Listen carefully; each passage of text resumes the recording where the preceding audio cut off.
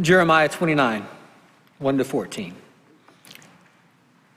These are the words of the letter that Jeremiah the prophet sent from Jerusalem to the surviving elders of the exiles and to the priests, the prophets, and all the people whom Nebuchadnezzar had taken into exile from Jerusalem to Babylon.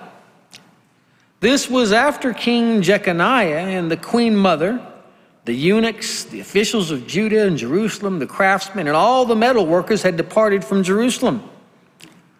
The letter was sent by the hand of Elasah, the son of Shaphan, and Gemariah, the son of Hilkiah, whom Zedekiah, king of Judah, sent to Babylon to Nebuchadnezzar, king of Babylon. It said, "Thus says the Lord of hosts, the God of Israel, to all the exiles whom I have sent into exile from Jerusalem to Babylon. Build houses and live in them, plant gardens and eat their produce. Take wives and have sons and daughters. Take wives for your sons and give your daughters in marriage that they may bear sons and daughters. Multiply there, do not decrease." Verse 7, "But seek the welfare of the city where I have sent you into exile, and pray to the Lord on its behalf, for in its welfare you will find your welfare. For thus says the Lord of hosts, the God of Israel, do not let your prophets and your diviners who are among you deceive you, and do not listen to the dreams that they dream. For it is a lie that they are prophesying to you in my name. I did not send them, declares the Lord. For thus says the Lord, when 70 years are completed for Babylon, I will visit you, and I will fulfill to you my promise and bring you back to this place. For I know the plans I have for you, declares the Lord, plans for welfare and not for evil, to give you a future and a hope. Then you will call upon me and come and pray to me, and I will hear you. You will seek me and find me when you seek me with all your heart. I will be found by you, declares the Lord, and I will restore your fortunes and gather you from all the nations and all the places where I have driven you, declares the Lord. And I will bring you back to the place from which I sent you into exile." Daniel 7:13-14.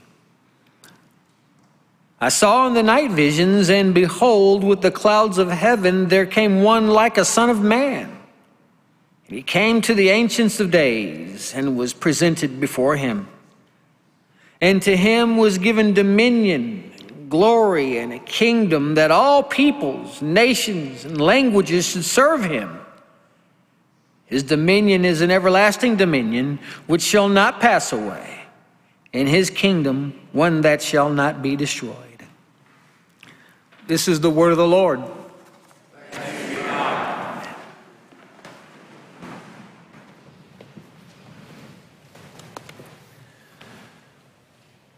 How do we live faithfully in a faithless world? It's a question that God's people have been asking for generations.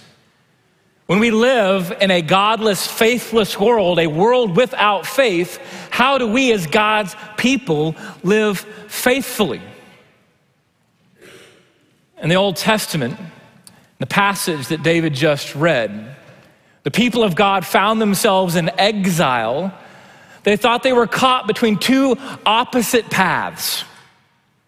One is to avoid the city and the culture that you live in. You can think of that as being a separatist.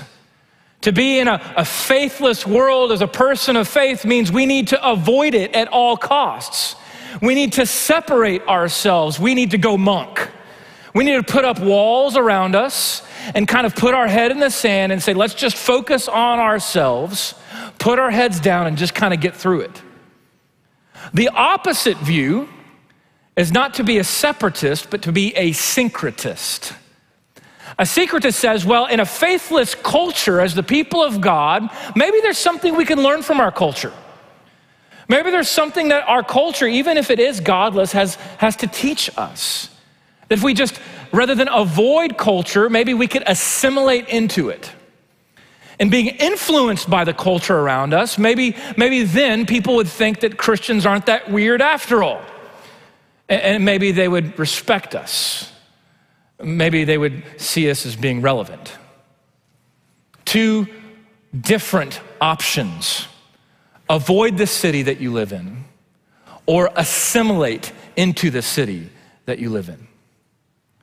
But what we see in the Old Testament is that God gave his people a radically different vision of life. Not to avoid the city, not to assimilate into the city, but a third way, to live faithfully in the city for its redemption. This morning, we are starting a new sermon series through the book of Daniel. And you might ask, well, why would we study the book of Daniel? Well, I want to give you just several reasons. These aren't all the reasons, but let me just give you a few. The first is this. At Park Cities Presbyterian Church, we believe in preaching and teaching the whole counsel of God. What that means is we believe the story of Jesus begins in Genesis and ends in Revelation. And so as New Testament Christians, we need to read the Old Testament every now and again. We need to be reminded that God was faithful in the past because it encourages us and reminds us that he's faithful in the present. The other reason why we were going to read the book of Daniel is it tells the story of the exile of the people of God. The people of God found themselves held captive in the city that they lived in, a city called Babylon. They were in an exile. And I think as we go through this series together, you'll begin to see that we have a lot more in common with the people of God 2,600 years ago than you might realize. But the most important reason why we're going to study the book of Daniel together is because we're trying to answer the question, what does it look like to be faithful in a faithless culture? And what we're going to see is that the main character of the book of Daniel is not Daniel. Ultimately, Daniel isn't about Daniel's faithfulness, and it's certainly not about ours. But what we will see is that God is faithful. He was faithful in the past. He is faithful in our present, and he will be faithful to the end. And so this morning, we're looking at Jeremiah 29 to set the stage for the book of Daniel. Because in Jeremiah 29, we are told about the exile of God's people. And what I want you to see is that even in exile, God is faithful. He was faithful, he is faithful, and he will be faithful when he comes again. So the first thing I want you to know, I want you to know that we live in exile. I want you to look with me at Jeremiah 29, verse 1. It says, "These are the words that the letter that Jeremiah the prophet sent from Jerusalem to the surviving elders of the exiles, and to the priests, to the prophets, and all the people whom Nebuchadnezzar had taken into exile from Jerusalem to Babylon." Okay, so what you need to know is that this is the context. It sets the stage, not just for Jeremiah 29, but for the entire book of Daniel. The book of Daniel was written at a time when the people of God were in exile. They had been deported from Jerusalem to the city of Babylon. We're told here, Jeremiah 29:1, that it was King Nebuchadnezzar who conquered the people of God. He conquered Judah and sent them to exile. This is Daniel 1, verse 1. Daniel begins, "In the third year of the reign of Jehoiakim, king of Judah, Nebuchadnezzar, king of Babylon, came to Jerusalem and besieged it." Okay, so here's what you have to know. King Nebuchadnezzar is known as Nebuchadnezzar the Great. He, at the time, was the greatest ruler in the entire world. He was the emperor of the Babylonian Empire, and he was conquering lands all over. And beginning around 605 BC, he began to war against the people of God, the people of Judah. And as early as 605 BC, he began to deport them to Babylon. And then in 586 BC, King Nebuchadnezzar laid siege to Jerusalem. He conquered Jerusalem, and then he desecrated the temple, and then he deported all of God's people all the way to Babylon. And I want you to think about that for just a second. I want you to put yourself in their shoes. Can you imagine what it would be like for a foreign government to come and conquer your city? But they didn't stop there. Then they destroyed and desecrated your temple, your place of worship. But they didn't stop there. They then captured you and deported you and put you into exile in their empire, the capital city of their empire. What must that have been like for them? Can you imagine what their prayers and what that have been like? What do you think the people of God were praying then? How do you think they viewed God? Do you think they still trusted him? What do you think their worship was like after the temple was completely destroyed? What questions do you think they were asking when they were on their way from Jerusalem to Babylon? Because here's what you need to know about Babylon. Babylon was the capital city of the Babylonian Empire. At the center of the city was a temple dedicated to the god Marduk. It's the chief god of the Babylonians. There were temples all over Babylon, idols and shrines. It was a city filled with idolatry, worship of false gods. It was also a city of excess, a city of prosperity, a city of abundance and decadence. Babylon was the home of one of the ancient 7 wonders of the world. Maybe you've heard of the Hanging Gardens of Babylon. Nebuchadnezzar had them built as a gift for his wife. So here are the people of God. They are now in exile in a foreign city that is godless, that is decadent, and that is now warring against them and their identity. How do you think they must have felt? And what does that have to do with us? We see more and more in the West, we feel like we live in Babylon. We are beginning to feel as if our own city is being besieged. Do you feel that way? Do you feel as though we're in exile? That we don't recognize the place that we live much anymore? That we feel like our culture all around us is beginning to go against us? That we're not anymore a Christian majority, we're a Christian minority. And we feel perhaps more than ever in the West this truth that we are exiles. We are sojourners. We are refugees in our own city, in our own nation. And what I want you to know this morning is that we are in good company. Peter says this, 1 Peter 2, verse 11, he says, "Beloved, I urge you as sojourners and exiles to abstain the passions of the flesh, which wage war against your soul." Writing to this brand new church in 1 Peter, calling them sojourners and exiles, because this is nothing new. All around us, there's division, even division within us. There is disease and a global pandemic, the darkness of sin all around us. There is confusion. There is noise of input. There is outrage at every turn. The rise of secularism, people questioning truth and questioning God himself. And what I want you to know is none of these things are new. Not one. There have been many pandemics that have gone before us.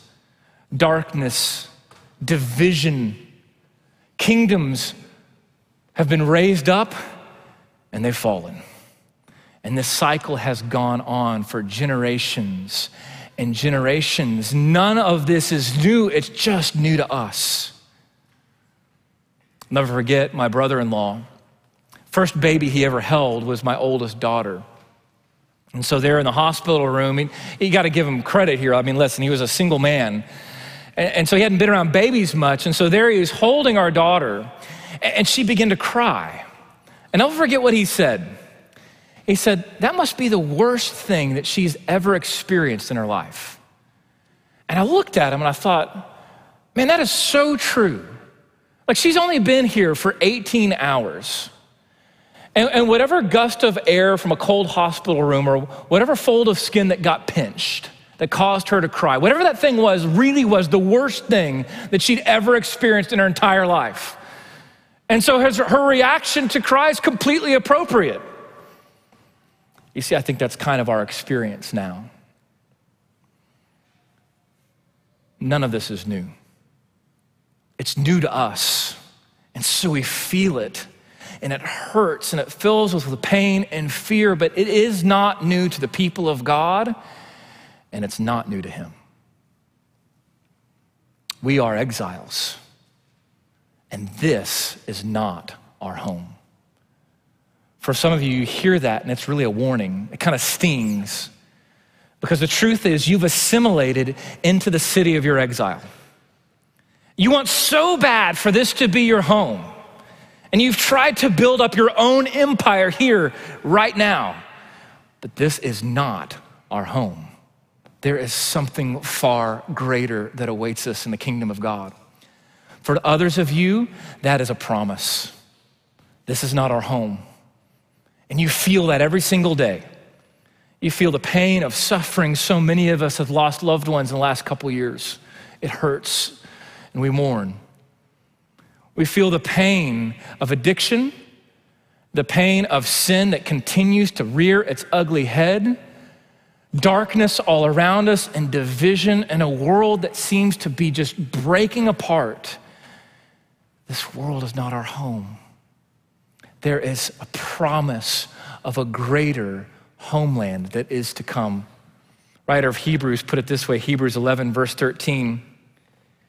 He's talking about the heroes of the faith in Hebrews 11, and he says, these all died in faith, not having received the things promised, but having seen them and greeted them from afar, and having acknowledged that they were strangers and exiles on the earth. But as it is, they desire a better country, that is a heavenly one. Therefore, God is not ashamed to be called their God, for he has prepared for them a city. Friends, we are awaiting a city that is to come. A new city that John tells us in the book of Revelation, where there will be no more mourning, no more death, no more crying, no more pain, where all things will be made new. And until that day comes, we're called to live as exiles in this world, in our culture, and in our city. And so what does that look like? How should we live as exiles? The second thing I want you to know, I want you to know that we are called to be faithful. We're called to be faithful. I want you to look at verse 4. Jeremiah continues, thus says the Lord of hosts, the God of Israel, to all the exiles whom I've sent you into exile from Jerusalem to Babylon. Now I want you to notice something here. Look with me at verse 4. Who was it that sent the people of God into exile? Who was it? Was it Nebuchadnezzar? Was it the Babylonian army? No, it was God. God is the one who sent his people into exile, and he used a pagan king to do it. I want you to know that whatever you face, whatever you are afraid of, whatever it is that this world is screaming at you, I want you to know that God is in control. He is never not in control. One of the great themes of the Bible, one of the great themes of Jeremiah, one of the great themes of Daniel is that God is sovereign. He is the sovereign God of the universe, and kingdoms rise and fall according to his good pleasure. God is in charge, and he is so sovereign, so much in control that he used a totalitarian pagan king to lead his people into exile. Why? Because of judgment and because of mercy. You see, the people of God had begun to abandon him. They had become idolatrous, and so he delivered them into the hands of their enemies as judgment. But what we'll also see is that he did it out of mercy, that he sent his people into exile in order to bring them back to himself. God is the one that sent them into exile, and so how should they live as exiles in a faithless city? God called them to be faithful. How should they be faithful? I think Jeremiah gives us two ways. The first way they're called to be faithful is to be fruitful. I want you to look with me, verse 5. Through Jeremiah, God says, build houses and live in them. Plant gardens and eat their produce. Take wives and have sons and daughters. Take wives for your sons and give your daughters in marriage that they may bear sons and daughters. Multiply there and do not decrease. In other words, don't give up. It might be tempting to give up in the midst of exile, to say, well, if this isn't our home, if we have a greater homeland that is to come, then let's just get through this. Like, why go on living? Why even try? Let's just be fatalistic. Just put our heads down and say, let's just bear it. But no, God says, be faithful. Be fruitful. Do what I've called you to do from the very beginning. You see, because these words echo his words in Genesis chapter 1. When he told Adam and Eve and all of humanity, be fruitful and multiply, fill the earth and subdue it.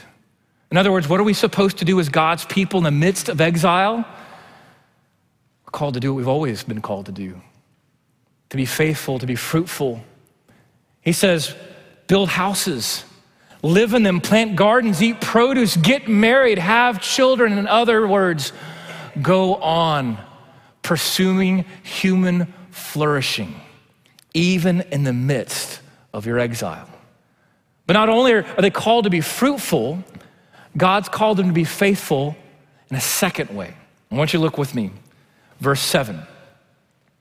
How are they called to be faithful? Well, they are called to seek the welfare of the city. Look with me. Seek the welfare of the city where I've sent you into exile, and pray to the Lord on its behalf. For in its welfare, you will find your welfare.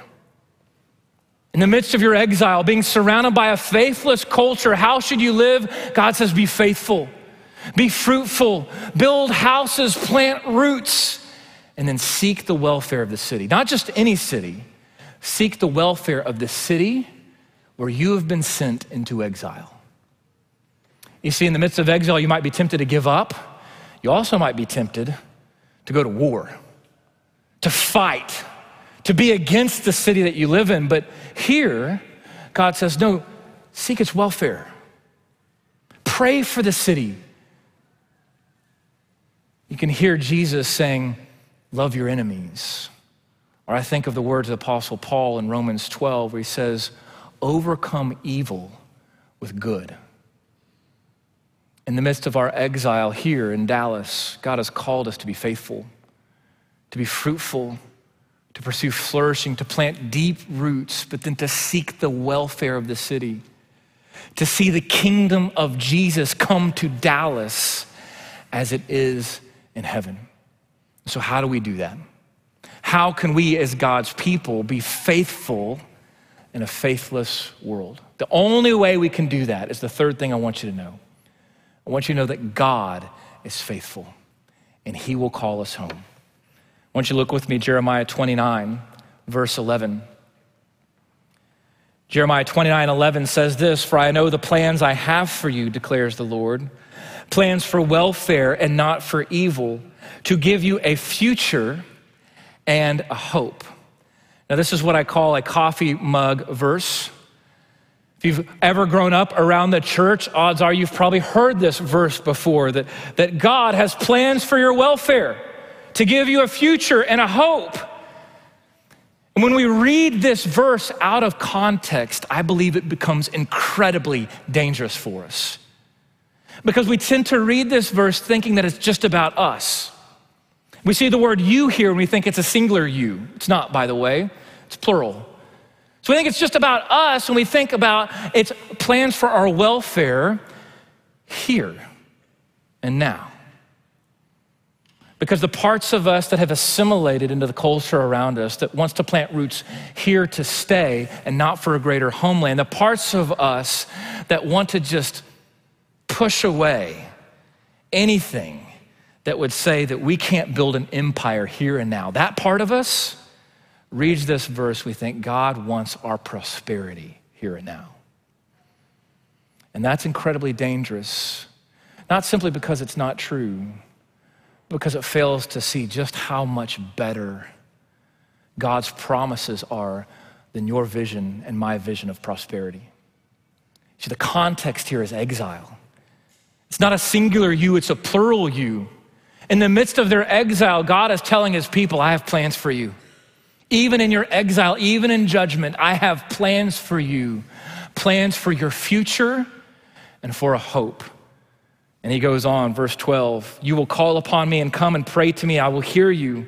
You will seek me and find me, and when you seek me with all of your heart, verse 14, I will be found by you, declares the Lord. I will restore your fortunes and gather you from all the nations and all the places where I have driven you, declares the Lord. And listen to this, I will bring you back to the place from which I sent you into exile. What are God's plans for us? What are his plans for a future and a hope? His plan is to bring us out of exile. Do you hear that? His plan for your future and your hope is to bring you out of exile and lead you back home. And that promise was fulfilled for the people of Israel 70 years later. For 70 years they were in exile. 70 years they lived under Babylonian rule. We're going to read about that in the book of Daniel. And we'll see during those 70 years, God was faithful. He never left his people. He was with Daniel. He was with Daniel's 3 friends. When we see that God was faithful, we're reminded that he is faithful now. And we'll see that he will be faithful to the end. God's faithfulness never leaves us, even in exile. 70 years later, this promise became true. But I want you to know that this promise is also for us, that he will lead us out of exile and call us back home. You see, because there's a greater exile, a far more deeper exile, a more painful one that is the ultimate reason for all of the heartache, all of the sin, all of the division and destruction and war, everything that you and I experience every day that tells us that this is not our home, that it has fallen. A greater exile underneath all of that. And we read about that exile in Genesis. In Genesis, this is what it says, Genesis 3. Then the Lord God said, behold, the man has become like one of us, knowing good and evil. Now, lest he reach out his hand and take also the tree of life and live forever. Therefore, the Lord God sent him out from the Garden of Eden to work the ground from which he was taken. He drove out the man. And at the east of the Garden of Eden, he placed a cherubim and a flaming sword that turned every way to guard the way to the tree of life. Because Adam and Eve sinned, they were exiled by God from the garden. They and all of humanity with them. And today, you and I experience that exile every single day. Who can deliver us from an exile like that? Who can deliver us from an exile from the garden itself? The book of Daniel gives him a title. He is the Son of Man. Daniel tells us in the heart of the book of Daniel that there will be one presented to the Ancient of Days, the beginning and the end, the Alpha and Omega, God himself. He will be called the Son of Man. He is the Messiah. He is the anointed one. He is the one who's the little rock in Daniel chapter 2 that tears down every human kingdom, whose kingdom will last forever. He is the one who will stand in the midst of the fire with Daniel's 3 friends, Shadrach, Meshach, and Abednego.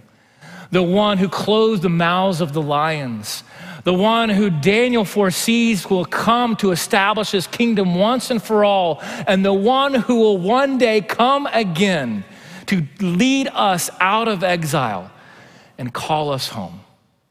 Until that day comes, the Son of Man, the Savior of the world, Jesus Christ, the King of Kings, has called us as exiles to be faithful, be fruitful, plant roots, and seek the welfare of the city, and look to the faithful one. Because as surely as he was faithful to Daniel, to Jeremiah and the people of God in the past, he is faithful now, and he will be faithful to the end when the Son of Man comes again in the clouds to make all things new. Let's pray. Father in heaven, we ask that you would give us a vision of your faithfulness. Help us to be honest about our exile, to be honest about this world that we live in, and help us to see that it's not our home. And so would you make us homeward bound? Would you set our eyes on a greater homeland, the city that is to come? But until you come again to draw us home, help us to be faithful. Help us to seek the welfare of the city that you have placed us into exile. And help us by faith to look to your faithfulness to lead us in and through all things until Jesus, you come again. Strengthen us, we pray. Encourage us and give us the fullness of joy. In Jesus' name, amen.